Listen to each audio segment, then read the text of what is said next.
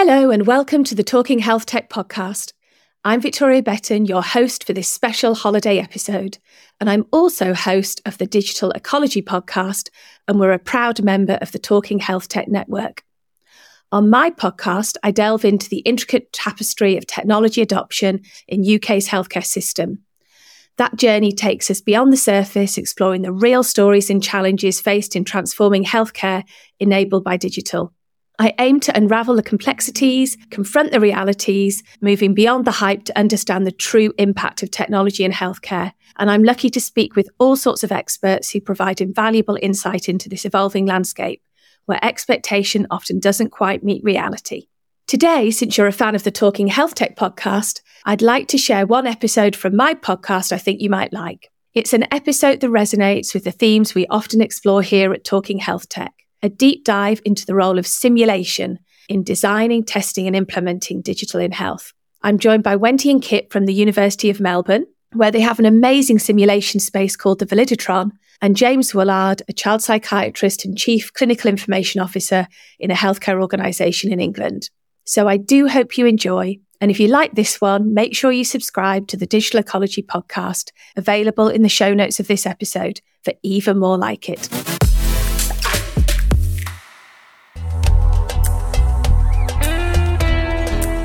Welcome to the Digital Ecology podcast. Here we create a window into the backstory of technology adoption in England's National Health Service. I'm your host, Victoria Betton.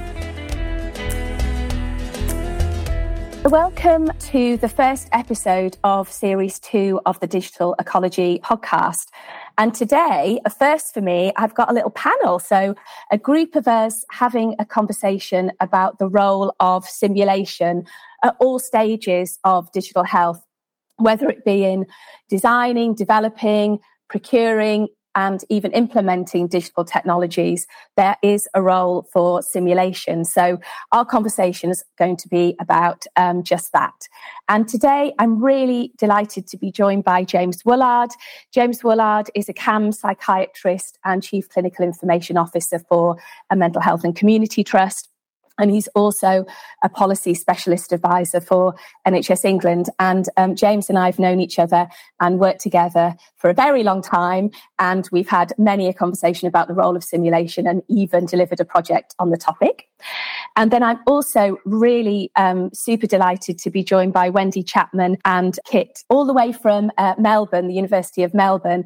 We met when I was in Melbourne a few months ago, and I visited their amazing Woollard, which is an immersive digital health simulation lab. So we're going to find out about how it actually works in practice. Wendy is the Associate Dean for Digital Health in the Centre for Digital Health Transformation, and Kit is a researcher particularly working on the Woollard. So everybody, welcome. Thank you so much for joining me. Thank you. It's such a pleasure to be here.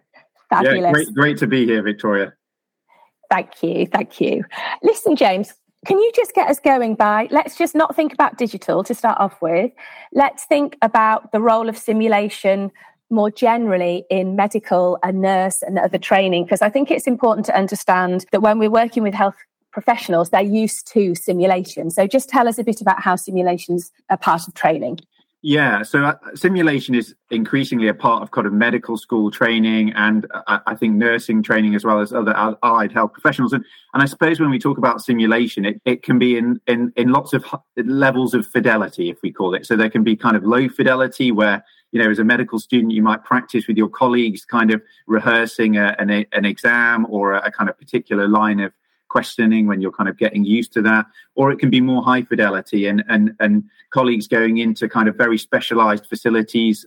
Most of our regionally in England there are kind of simulation centres. So for example at Imperial College in London and Southwest London St George's, but there are kind of across the UK kind of these simulation centres which have highly specialised kind of sets of equipment, you know, mannequins that can pretend to be sick in particular ways.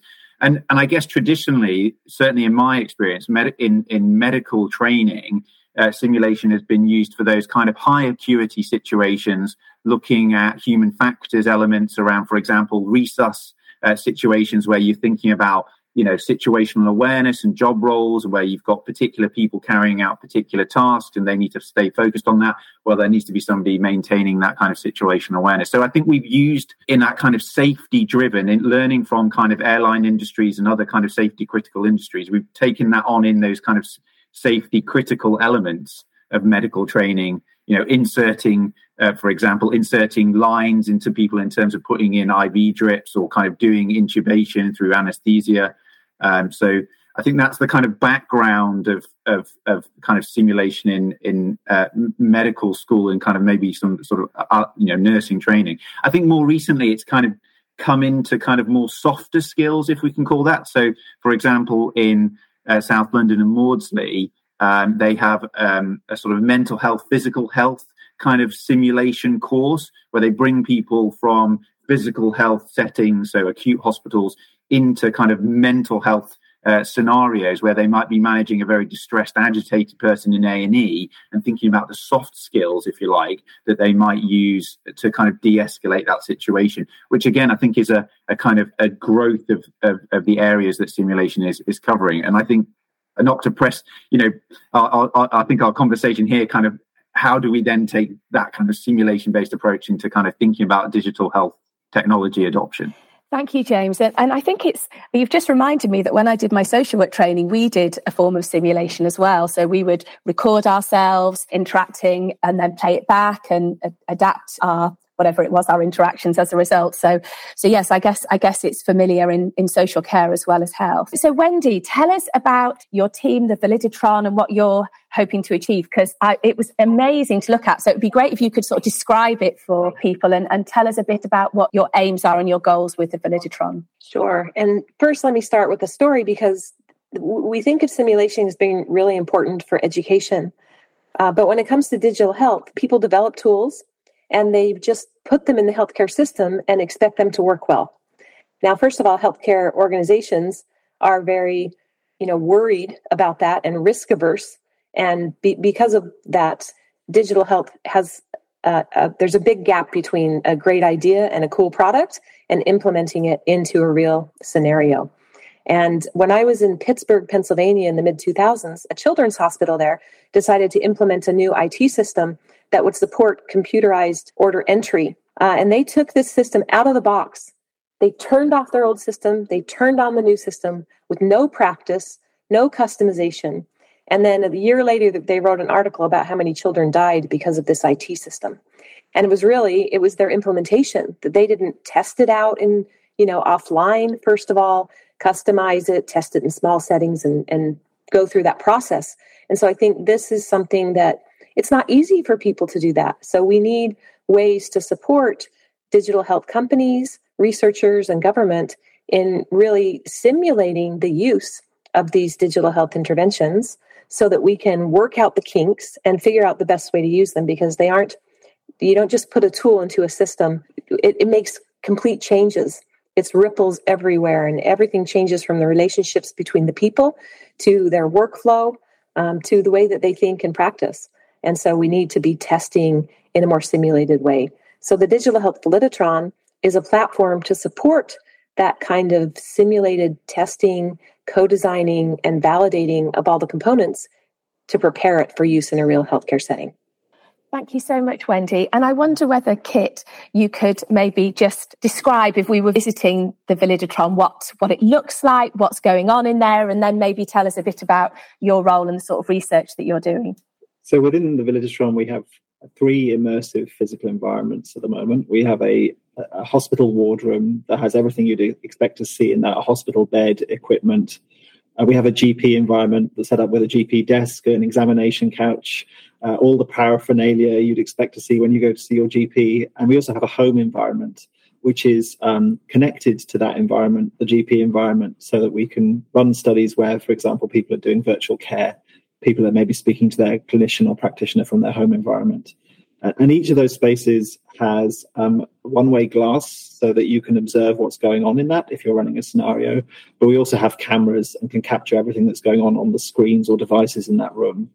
And it's really meant to be a flexible space. So you can do everything from very informal early discussions where you might just want to say, how does this work currently? If we're thinking about bringing a new digital tool into that space, what's the starting point? And we find, I think, for a lot of developers, even developers who've worked in digital health for a long time, just that basic awareness of what every day looks like and what the challenges with existing tools look like are really quite, the awareness of that is quite low. But we can also then, go further than that and actually run, for example, formal scenarios or studies where, for example, there's a strict set of procedures to be followed and you want to capture data around those and then maybe analyze that in a more formal way.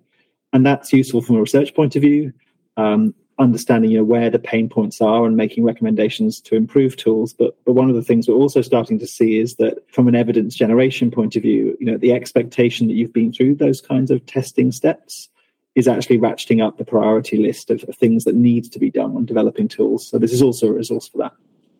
And Kit, am I right in thinking that as well as having the physical space, you've also got a sort of data platform and an electronic patient record that people can play around with as well? Could you maybe say a bit about that side, the software side of things? Yeah, and I think this is perhaps where we bridge from a traditional simulation environment to something that's specifically designed for digital health. And to return to Wendy's point about trying to make this easier, digital tools increasingly have to fit into a landscape of other digital environments, be they full electronic medical records or other tools.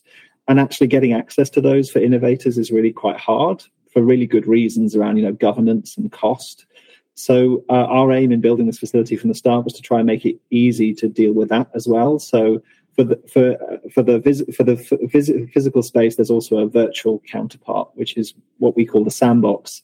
And what that means is when you come into the space, we can set up the tools you'd expect to see if you were going into that in a real space. So if there was an electronic medical record, we can provide that in the sandbox. And then that gives you something to test against from a technical point of view. But I think more importantly, if you're thinking from a human factors user point of view, you can actually put together more complete and more complex workflows, which maybe start in one tool, move to the one you're testing, and then maybe back again. And I think, if you think about why tools fail, it's often that handoff between one platform and another, or the total time to complete a task, which is the thing that's actually determining whether something will work or not, or be acceptable or not. Thank you, Kit. And James, coming back to you, I know the conversations we've had have been about how might you use the sort of simulation lab environments that are typically used by medical students and so on. I'm guessing that you're green with envy hearing Kit and Wendy talk about their simulation lab. Maybe could we just have a bit of a conversation about what the differences are and the extent to which you need something that's dedicated towards digital health, or the extent to which you might be able to use a medical facility? Well, I think that's a really interesting question in terms of, and I think you've got to be clear about what your aims are for the simulation experience that you're trying to get out of it, in order to then think about the level of fidelity you need. So, I mean, I'm really interested in Kit and Wendy's view on this, and I am green with that. I'm moving to Melbourne tomorrow. So I think, in terms of, I think it's perfect.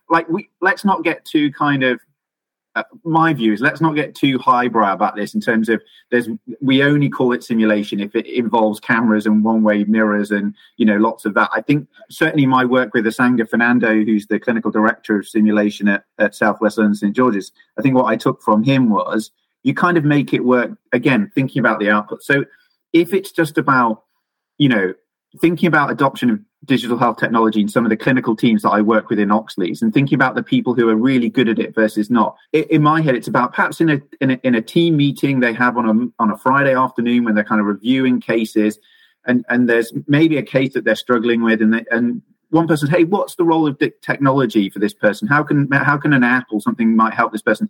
And then it's about maybe kind of rehearsing that with the team to kind of get that kind of, so that's a form of simulation, just that kind of rehearsal of what happens if they say this, how are we going to deal with that situation? What happens if the parent doesn't want them to have an app and they feel like they're being fobbed off with it? So I think that's perfectly okay. And giving teams the confidence to be able to kind of do that level of simulation in that kind of peer-to-peer supervision, I think is really helpful. I think if you are looking at, and the way, and this is where I'm super jealous in terms of thinking about some of the challenges we have at a national level, thinking about the huge gap between evidence and implementation and how we kind of cross that gap, I think there you're looking for a much more kind of rigorous, kind of evaluated approach to simulation. And that's where you might need that controlled environment where you can, control all the elements, whether that's the Wi-Fi suddenly stopping working or the nature, the kind of workflow of the EPR. I think if you're looking for that evidence generation and kind of that controlled environment, then I think you have to have those kind of high fidelity environments. And mental health care takes place everywhere, right? So unless, like, if it takes place in an A&E ward, it takes place in a kind of mental health outpatient setting, it takes place in a GP community or primary care setting. So I think you've got to have lots of different environments, and I love the fact that from what I get a sense, you've got a lovely adaptable environment in Melbourne where you can kind of change it into those different spaces, and that's what you need. Thank you, James. And Wendy, it would be great if you could maybe respond to that sort of pragmatic versus high fidelity question that James posed. And then Kit, I'll come on to you to talk about the role of simulation when it comes to the high fidelity sort of research side of things. So Wendy, first of all, just that pragmatism versus high fidelity, talk to us about that. Yes, I think that we don't really know the answer to the question in digital health about how much fidelity you need to say we've really adequately validated this for use in a real setting. And so I think that flexibility of from very early on being able to test out, imagine that you are working with a developer and they have no idea often about the workflows and how it's going to fit into healthcare. And if you were able to do a very low fidelity simulation with them so that they understand where their tool is going to fit, it could really improve the way that they design and develop that tool. When you're working with users, whether they're clinicians or patients, being able to even look at really low fidelity drawings of what the interface might look like and those kinds of things. So I think there's this phasing from low fidelity up to higher fidelity. And at some point, even the tools that we have in this environment that we've developed may not be high enough fidelity for certain tasks. Thank you, Wendy. And Kit, come on in. Well, just to say that I think I really agree with that idea that the effort of setting up a simulation should be proportionate to the value of the question you're trying to answer or the information you think you'll gain. And I think we're still trying to figure out, how you gauge that in a way that's reliable and actually, justifies it. Although having said that, one of the reasons for setting up something like a dedicated sim lab is to, in general, reduce the cost and effort for people who are innovating in this space, so that even if you don't get it quite right, you still end up with higher value intelligence or more complete information than you gain otherwise. Could you tell us a bit, Kit, about the more, because you're obviously a researcher, so just if you could maybe give us a flavour of research that you're engaged in through the Validitron that maybe is at that more high fidelity end. Yeah, so maybe a specific example of something we've recently completed in the Sim Lab. So we have colleagues who are developing a new clinical decision support system that runs in primary care and general practice. And they were interested, having got to an early stage prototype, to just check that they were still on the right track, and also the added value in clinical consultations. And I think, it's a cliche in digital health that clinical decision support can run into problems with, it not fitting into the workflow or it just being perceived to add burden. So they wanted to validate some of those assumptions that this was a useful thing early. So what we were able to do was make use of our GP environment and spin up a version of a primary care electronic medical record that's widely used here in Australia, and work with them to essentially customize that to have their new tool running in it. And then we could take a snapshot of that environment and then repeat it multiple times and bring in a series of different GPs and simulated patients in this case, although it could have been real patients, to run over a series of scenarios then that exercise different versions of that clinical decision support system. And as each person came in and we ran that scenario, we were able to collect observational data. So we had researchers from that team sitting alongside us, observing those encounters, but we were also able to record them. And through a combination of debriefing and then analysis of what actually people did with the tool, they were able to gain insights that enabled them to refine and improve it. So, a fairly small example, I think, in some ways, but it was something they couldn't have done easily before this kind of facility or these kinds of tools existed. Thank you. That's a great example. I'm going to share one that I've been involved with, and then I'm going to ask James to talk about the project that he did in London, so that we give our listener a sort of flavour of different types of application of simulation. So I've been working with an NHS trust in the north, and we've done all sorts of stuff together, but one project was around photo and video sharing, and we'd done some user research that showed that some clinical teams in the community would really like to use photo and video sharing with their patients, but there was no way for them to do so within their current systems. And as part of the procurement process, to inform the procurement, we initially did some research, identified user needs, and then matched 3 potential applications against it. We then took test versions of those applications into a tabletop simulation environment with a group of clinicians, managers, and the digital team. And we simulated their use using flip chart paper and Lego and Sharpies.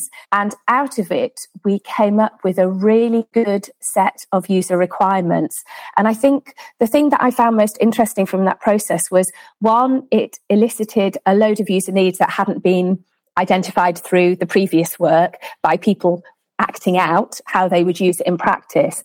And secondly, the conversation between the digital team and the clinicians and the managers, which enabled them to work out what were like red lines they had to have, what was technically feasible and desirable, was absolutely invaluable. And it wasn't a conversation that usually took place when it came to procuring. So we got this really good set of user requirements to put into a procurement process. So that's how we used it, maybe in a way that isn't often thought about.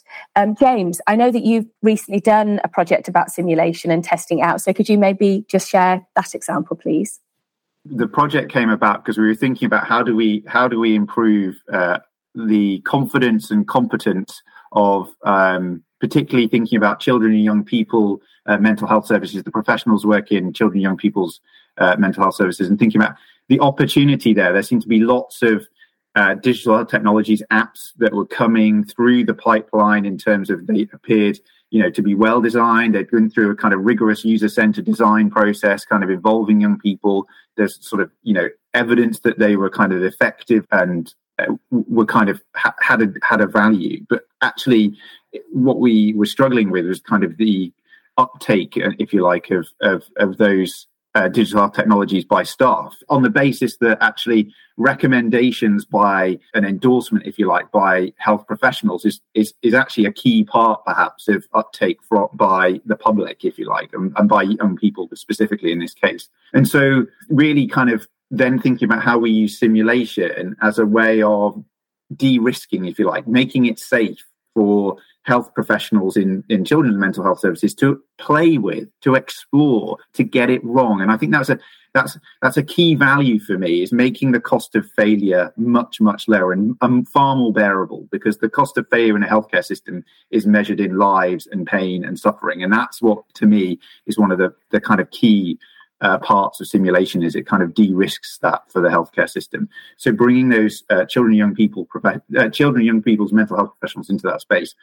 And what we had a very small group of professionals. Unfortunately, COVID rather got in the way of us running this in the way we got the funding just before COVID. Then COVID came along and kind of rather ruined our kind of plans. So once we got through COVID, eventually we were able to run this simulation. The scenario we had was a young person who was presenting with acutely suicidal in A&E, and you were being asked as a children and young people's mental health professional to assess the young person. And as a part of that, then explore with them how technology particularly might play a role, and then think about a couple of apps that we wanted them to test out. And there were some really lovely kind of unexpected findings, right? So, and this impacts on kind of lots of the strategy that I might have as a CCIO, as a Chief Clinical Information Officer, which is, it is very difficult to share a screen, if that screen with a young person, if that screen is a mobile phone, right? So you're both, and particularly when you're thinking in the context of COVID and social distancing, right? People, hovering around a little screen. Let me just show you this app here. Let me just show you this app. And it doesn't really work. Whereas an iPad or a tablet computer, much bigger, right? And obviously, if you're thinking about mobile phone technology, it's not going to work on a laptop that well. So actually, you need a mobile phone type tablet that's going to work, so an iPad or similar. And so that was, for me, when I'm thinking about our device strategy as a CCIO for the organization, actually, we need staff to have access to iPads and not take them all away because they've now got a laptop, if we want them to be able to showcase and talk through and rehearse how a young person might use that technology. So that was one example of really concrete finding that then impacts on kind of wider thinking. I think there was definitely a sense of confidence and how you need to land the conversation about health technology as a part of a wider care planning conversation. So the sort of part B to our scenario was running it with a rather angry dad who thought the child was being fobbed off, or the young person was being fobbed off with kind of the kind of recommendation about using an app to help them manage their mental health. And that was really interesting and challenging for our professionals in terms of how they managed that. And I think they had the skills to manage an angry parent. They dealt with that, or kind of an upset, frustrated parent. Trying to do that whilst talking about something they felt less confident about in terms of the technology added that layer of complexity that I think they struggled with. And I think out of that came the very clear finding that we fed back to the app owners, if you like, the health technology product owners that had been involved in the project, was you need to be able to provide healthcare professionals with information that gives them the confidence to be able to speak eloquently, to address the concerns of parents. And actually, one feedback I that stuck in my head was around a peer support platform. And actually, if a professional wanted to try out, to explore, to experiment with his peer support platform, they had to pretend to be a 14-year-old child, right? They had to pretend to be a young person in order to get access to the platform. Nobody liked that idea. One of the takeaways for me is product owners need to have this kind of simulation mode, if you like, this exploratory mode for professionals, so they can play with the technology at home or with their peer group, if you like, in those team meetings, and say, look, if we were going to talk to a young person about this, let's just have a look at it. Let's just have an explore with it. And that was another key finding from the project, which I think certainly one of our product owners that worked with us has taken away and developed material specifically for healthcare professionals. Thank you, James. So some really different applications of simulation. And Wendy, I just wonder whether you've talked a lot about startups, and I'd like to hear a bit more about how startups engage with this, and whether you're having to educate them or whether you've got like a queue of people desperate to engage in the Villiditron. But have you thought about simulation in the way that James has described, more at the other end of implementation? Yes, definitely. I think that simulation can occur at the very beginning when you're brainstorming the idea. It can occur in thinking about how it fits into the larger environment of the other health IT systems. It can occur in thinking about how you implement it, and it can be used to validate some kind of evidence that can give you confidence to take it into the real setting, where now you're looking at the clinical outcomes without worrying about muddying the waters with the font size and these kinds of things that can really screw up a study. And you think, if we only would have learned that before. So I think it can happen at any of those stages. In terms of thinking about companies and how to work with them, we're just in the very beginning phases of that, because we know from many companies that we've talked with that there's a great need for this, but it really isn't clear how to work with them on it. And so we're going to be spending this year with about 10 different companies working on individual projects with them to think about what that business model might look like. Are the expectations that they have aligned with what we can deliver? What are they willing to pay for it? So I think there's a lot of unanswered questions about how to build those partnerships. And I know that you're thinking about the future. So you have some research funding for the Villiditron, but you're looking at future sort of sustainability. That's right. Yes. And if we want to have impact, it can't just be for research. We really need to be, helping out that industry ecosystem. I'm curious about that funding model and whether, if it's a startup with VC investment, angel investment, whether those investors see this as a good use of money and resource, and maybe there's some education there with VCs. Is that something you've thought about, Kit? Our impression is that this idea of, evidence generation being an activity that people need to consider, particularly as they get towards the idea of launching it, is gradually ratcheting up people's priority list.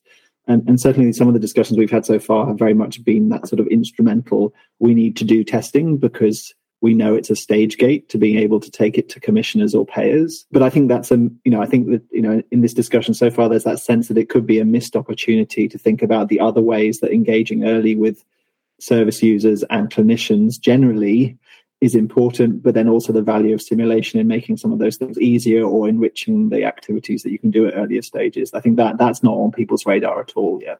So potentially your clients are not only companies with products, they're also healthcare organisations who want to test out an implementation before they sort of do it in real life. That's right. Yeah, absolutely.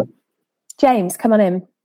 I think it's even earlier than that. I think it's understanding the problem in the first place. Like if you're thinking about procuring a new EPR, right, you've got 100 million on the table, right? Or maybe not that much, but certainly maybe over 5 years, you've got a lot of money, right?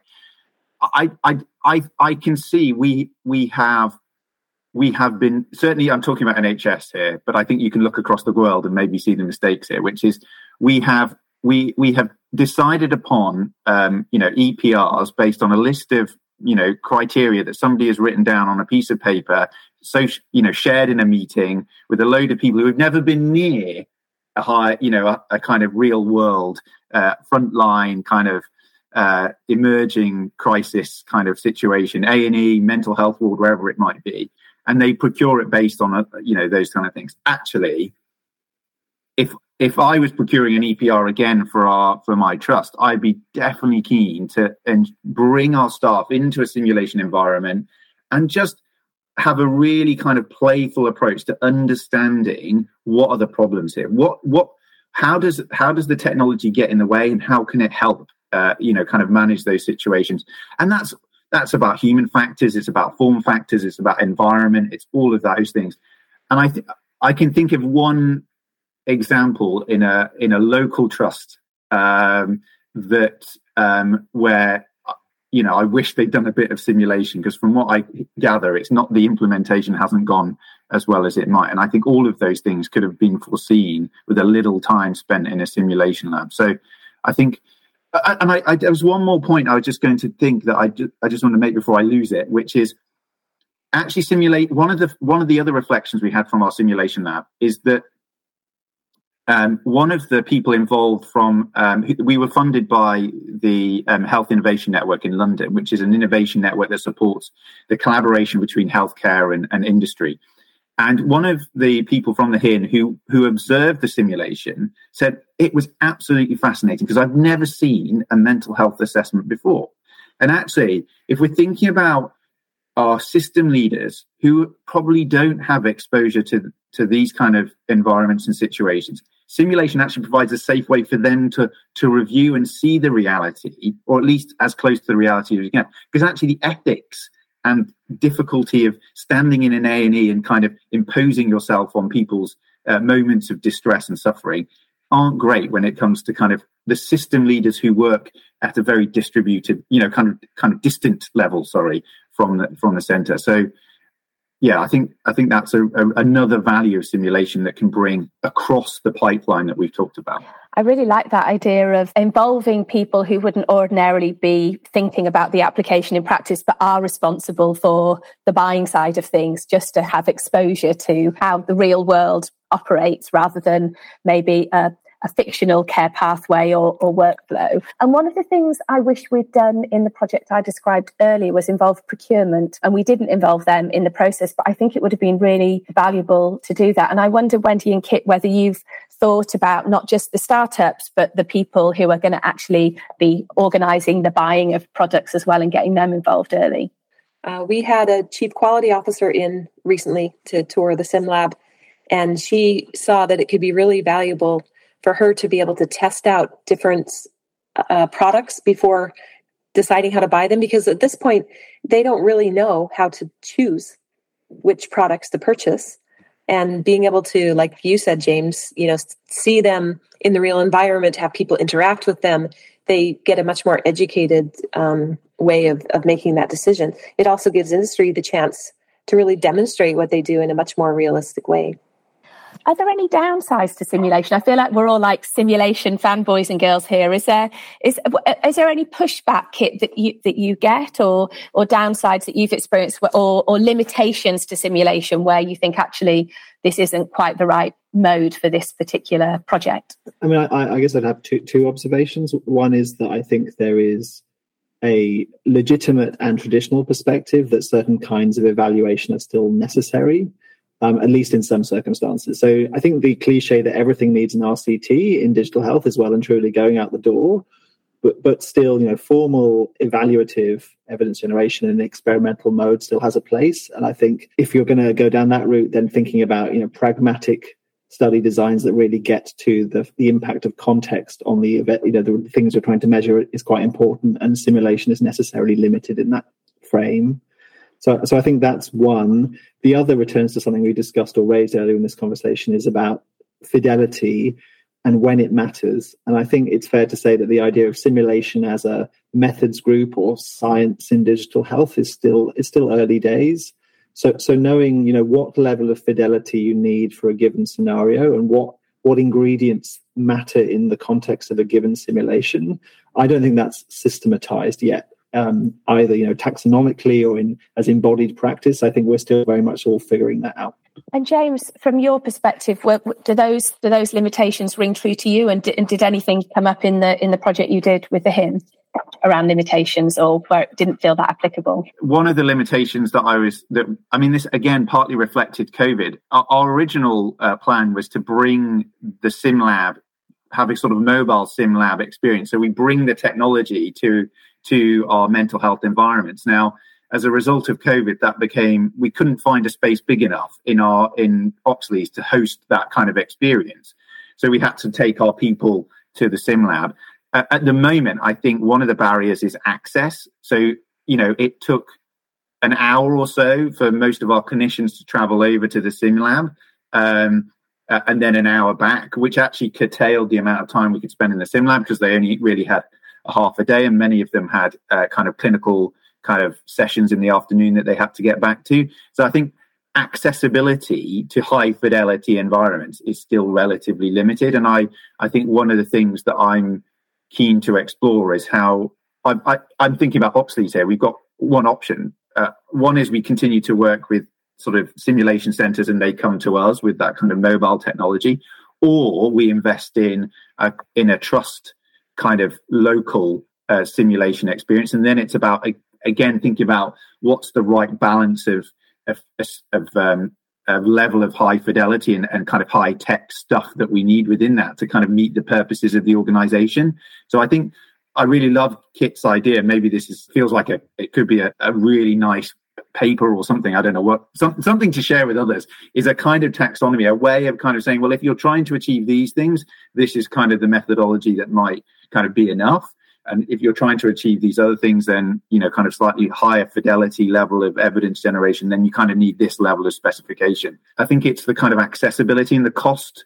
And I suppose it's interesting. I think one of the things that I are constantly drawn back to is the kind of thinking around scarcity, right? Often the response I get from clinicians and frontline, we don't have the time to go to the sim lab to do this thing and learn how to do it better or do it differently, right? So we're just going to have to keep doing the way that we've already done it, or we've always done it. And you're like, really? Actually, if we could just have half a day of your time, we might help you find a different way of meeting the challenges of the level of demand that we've certainly got in the NHS at the moment. So I think there's something about really being clear about the value in order to overcome that kind of scarcity response that you tend to get, certainly in the NHS at the moment. I'd really agree with that. And I think the biggest sort of challenge with this sort of approach, or any sort of user-centered design approach, is persuading people that if they go a bit slower at the beginning, they'll go faster later on.